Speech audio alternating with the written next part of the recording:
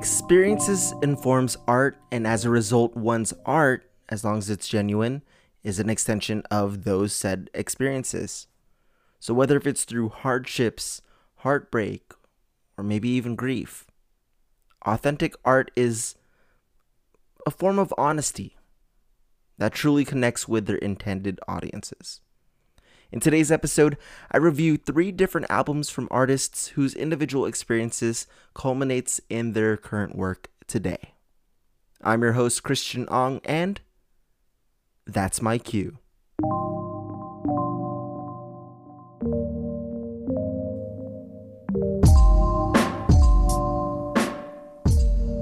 Welcome back to episode 23 of the That's My Cue podcast. I've never really introduced the show like that, I guess. But yeah, episode 23, here we are. And, I already said my name at the beginning, so I'm not going to do it again. But I'm your ever-enduring captain, sailing you across these treacherous waters, ceaselessly seeking, to find any good movie, TV show, music, and video game that is probably worth your attention. Unless those waters are shark infested or might have a Mortal Kombat shaped glacier heading our way, then maybe brace for impact. Yeah, so that reference is for the day one listeners. Unless if you're a listener that just binged through all the episodes. There's people that have done that. I'm looking at the stats every so often, and it seems like every other week I'll see like a huge jump in listener spikes. And so I'm thinking, what episodes are, I'm thinking like, oh, wow, that last episode really killed it. But no, it's like people really binge through the whole show from start to finish. And so I really appreciate y'all who do that. And, let's enjoy each other's vibes a little more, Hopefully you're enjoying your commute and or whatever activity you're currently doing, hearing my sultry voice. So we got a great program in store for you today, y'all. Today is going to be a little unusual, in which I'll be covering reviews for 3 albums. And so you might be wondering why, what could possibly connect any of these albums? And the answer is, aside from Drake and Kanye's albums and, their ongoing rivalry and beef that they have surrounding, their projects, nothing really ties it in with Lorde's new record. I just wanted to talk about it, because I'm a madman. So before we dip into that overwhelmingly large well, let's check out a new segment that I think I'd like to call Trailer Roundup. It's a little boring. Cue the theme. Yeah, it's a roundup discussion about trailers. Oh my God, am I in heaven? I know it's a work in progress. We'll kind of tweak that theme song or whatever that was in a bit. But first up on our trailer roundup, we have our premiere trailer of Insomniac's new Spider-Man 2 video game coming out exclusively onto the PS5 in 2023. And I know that might seem like a while, but I promise y'all that after Cyberpunk 2077, that us video game people really need to hold our expectations, at a reasonable level, and we just have to be patient. It's gonna be worth the wait. I really enjoyed the previous Spider-Man games, and I really liked the universe that Insomniac had built. And if you recall the Ratchet and Clank episode, Insomniac excels in delivering games that are both visually great and offer a lot of cool moment-to-moment gameplay, through the use of movement and combat. So I hope Spider-Man 2 lives up to that, and I, am sure regardless that no matter what happens, it's going to look really freaking good on the PS5. It's cool that we also get a glimpse of Venom, which I would have expected a newer design, with their Insomniac, visual flair to it, but he kind of has his classic gooey look. And you know what? That's all I need from Venom. And if Venom is in it, we might as well get a symbiote suit for Peter and maybe Miles too. And based on the voiceover, I was kind of expecting the main villain to be Kraven, but I'm sure we'll get more reveals as a second trailer will drop maybe in the next year or so. Our second trailer on our list is for The Matrix Resurrections. Keanu is looking great as usual and retains, I guess, that John Wick aesthetic. We're getting that John Wick hair. And Carrie-Anne Moss also looks really good too. It looks like the movie is going to be going the direction, I guess, for like a soft reboot, which I guess makes sense in a meta sort of way. Given its technological theme as the plot unfolds, we see that the trailer seems to hint at something similar to what we got in the first movie.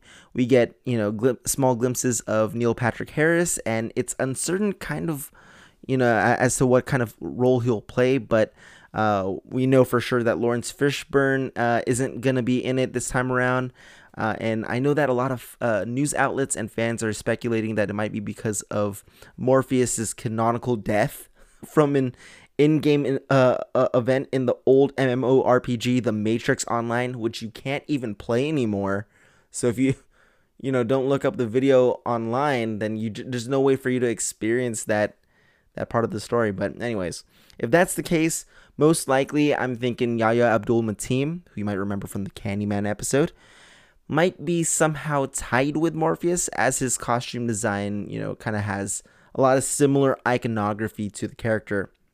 So it should be landing in theaters and on HBO Max a little later this year. I'm looking on my calendar. It says that it might be dropping in December around Christmas. So who knows? Maybe that might be the gift that we all get, or it could be a lump of coal. We'll see. But yeah, I might even consider doing a tier list episode for it in the weeks leading up to the release. So, stay tuned.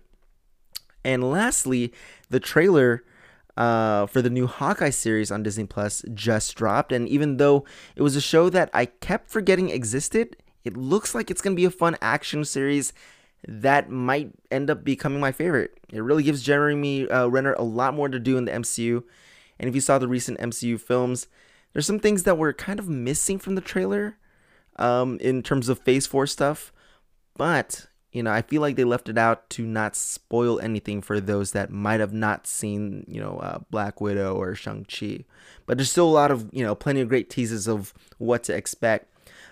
Haley Steinfeld is a great actress, and I'm so glad to see her in it. And I think that she has great comedic chemistry as well as action prowess.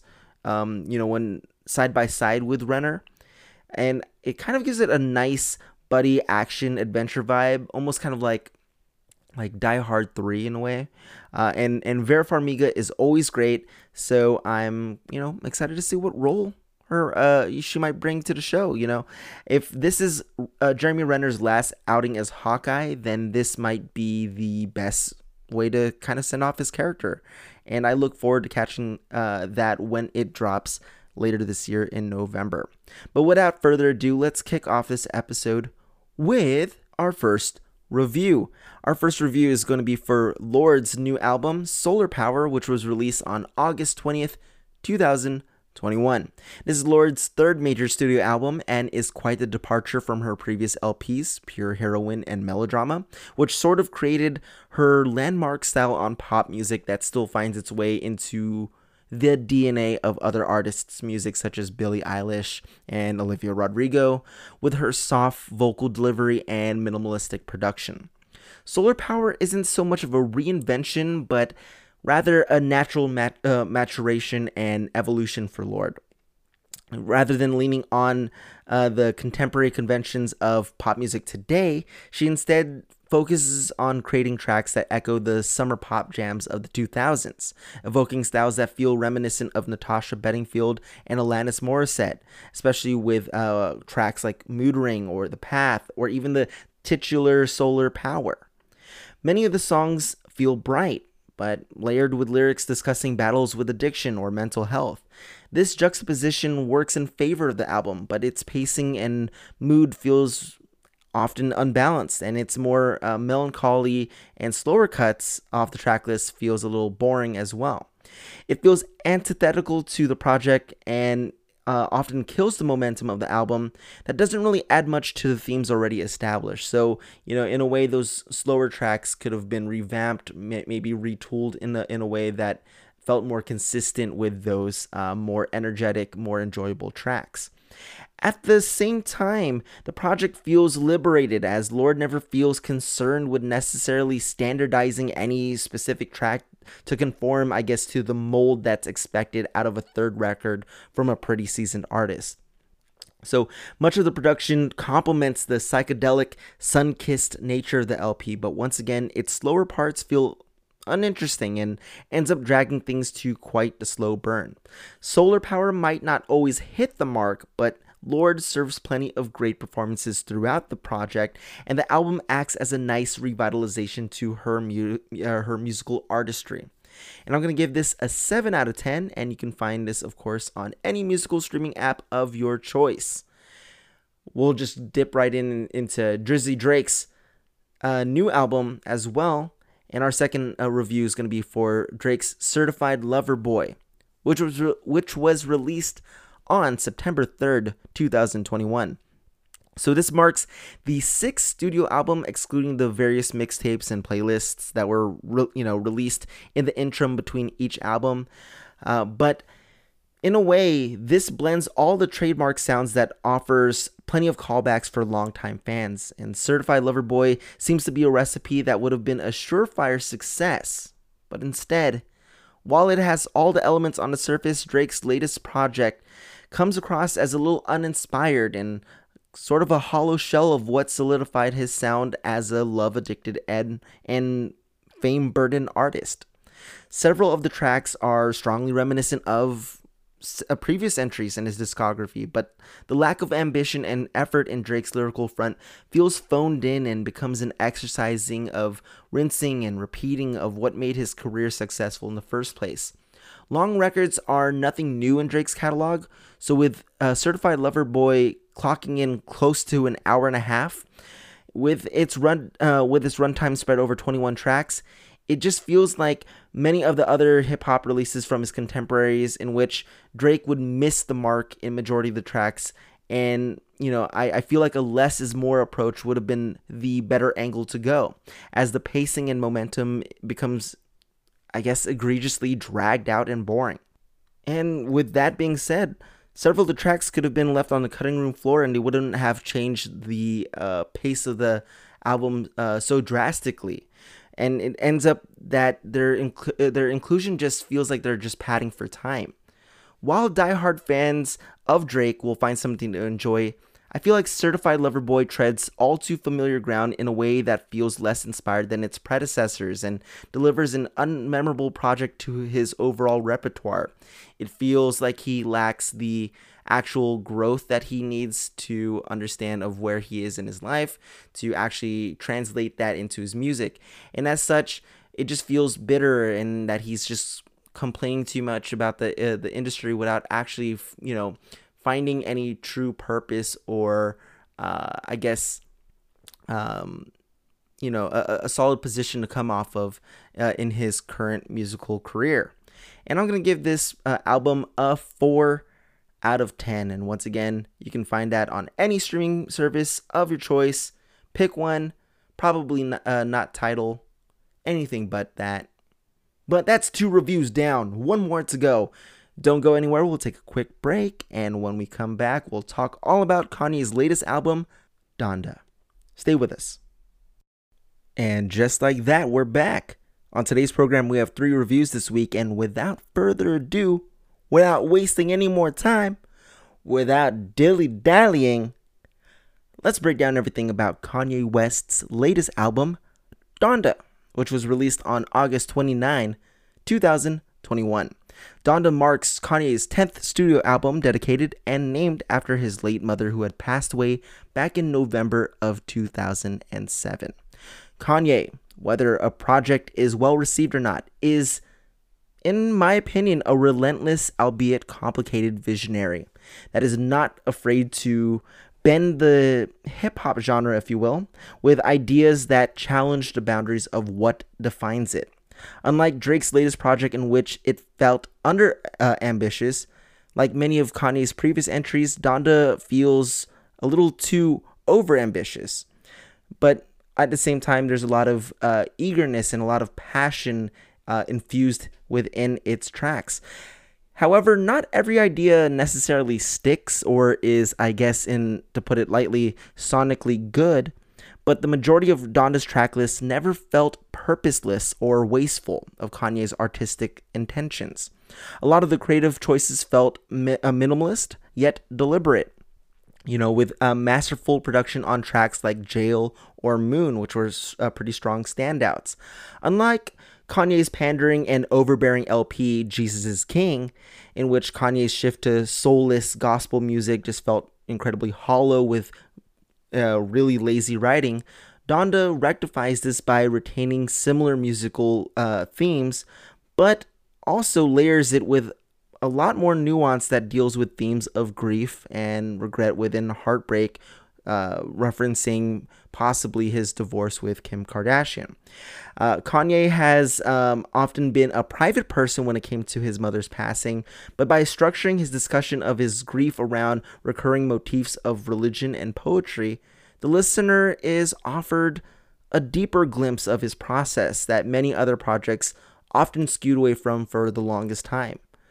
Donda as an album is darker and more passionate that one may assume upon first listen might be something that might not be their cup of tea. But even though Kanye's ambitious taste might not always land as something worth revisiting from top to bottom, it still offers his most personal record to date that is worth experiencing. Many of the features within it are definitely bringing their A game, and you can see Kanye's true vision when experienced as a completed album. And with that being said, I'm going to give Donda a 6 out of 10. And like I said, you can always find that on any streaming platform of your choice. This time, go ahead and use Tidal, because I'm pretty sure Jay-Z and Kanye would appreciate that. But that brings us to the end of today's episode, y'all. Just wanted to keep it nice and quick, because I know I'm overloading y'all with a bunch of reviews. So no mini reviews today, but if you want to share your thoughts on today's episode, maybe you want to, weigh in on who had the better album. Kanye, Drake, maybe even Lorde, who knows? She's in the game at this point. She's in the running. But, if you want to share your thoughts, let me know what you think, or maybe you want to suggest what, crazy triple review episode you want me to do. You can always hit me up on Instagram at That's My Q Podcast or on Twitter at Q Podcast. We also have an email address that you can send those suggestions and thoughts to. And you can always email me at that'smyqpodcast@gmail.com. No current iTunes review today, so you know what? That's okay. Just go on Apple Podcasts right now, type in That's My Q, Queue, and click on the show, give it 5 stars, and just type a dope review, like a little, I guess this week's inside, joke review is just like, hey, this guy has really cool hair, because there's a visual component. Who cares? Just type everything that I'm saying right now, and don't tell Apple Podcasts I'm telling you to write this. And now you can stop typing. So when I said don't type that, I meant type it. I'm just kidding. Don't do that. I know I'm confusing you. Just leave a nice review. I'll greatly appreciate it. But anyways, where am I going with this? Oh yeah, that was supposed to help, boost attention for the show. We need that. We need to get those numbers on up. We need more people to binge this show, I guess. I mean, I think by this, maybe not start off with the Loki episode right away, because I feel like that's kind of a very confusing episode to jump in as your launching point. So start off, with episode 1, tell your friend that, and then just to go from there. But yeah, I want to thank J1K for the use of their music, Captured Soul from the School Days beat tape, which you can always find on j1kmusic.bandcamp.com, at least until the death of the internet, whenever that happens, at the heat death of our universe. That's depressing.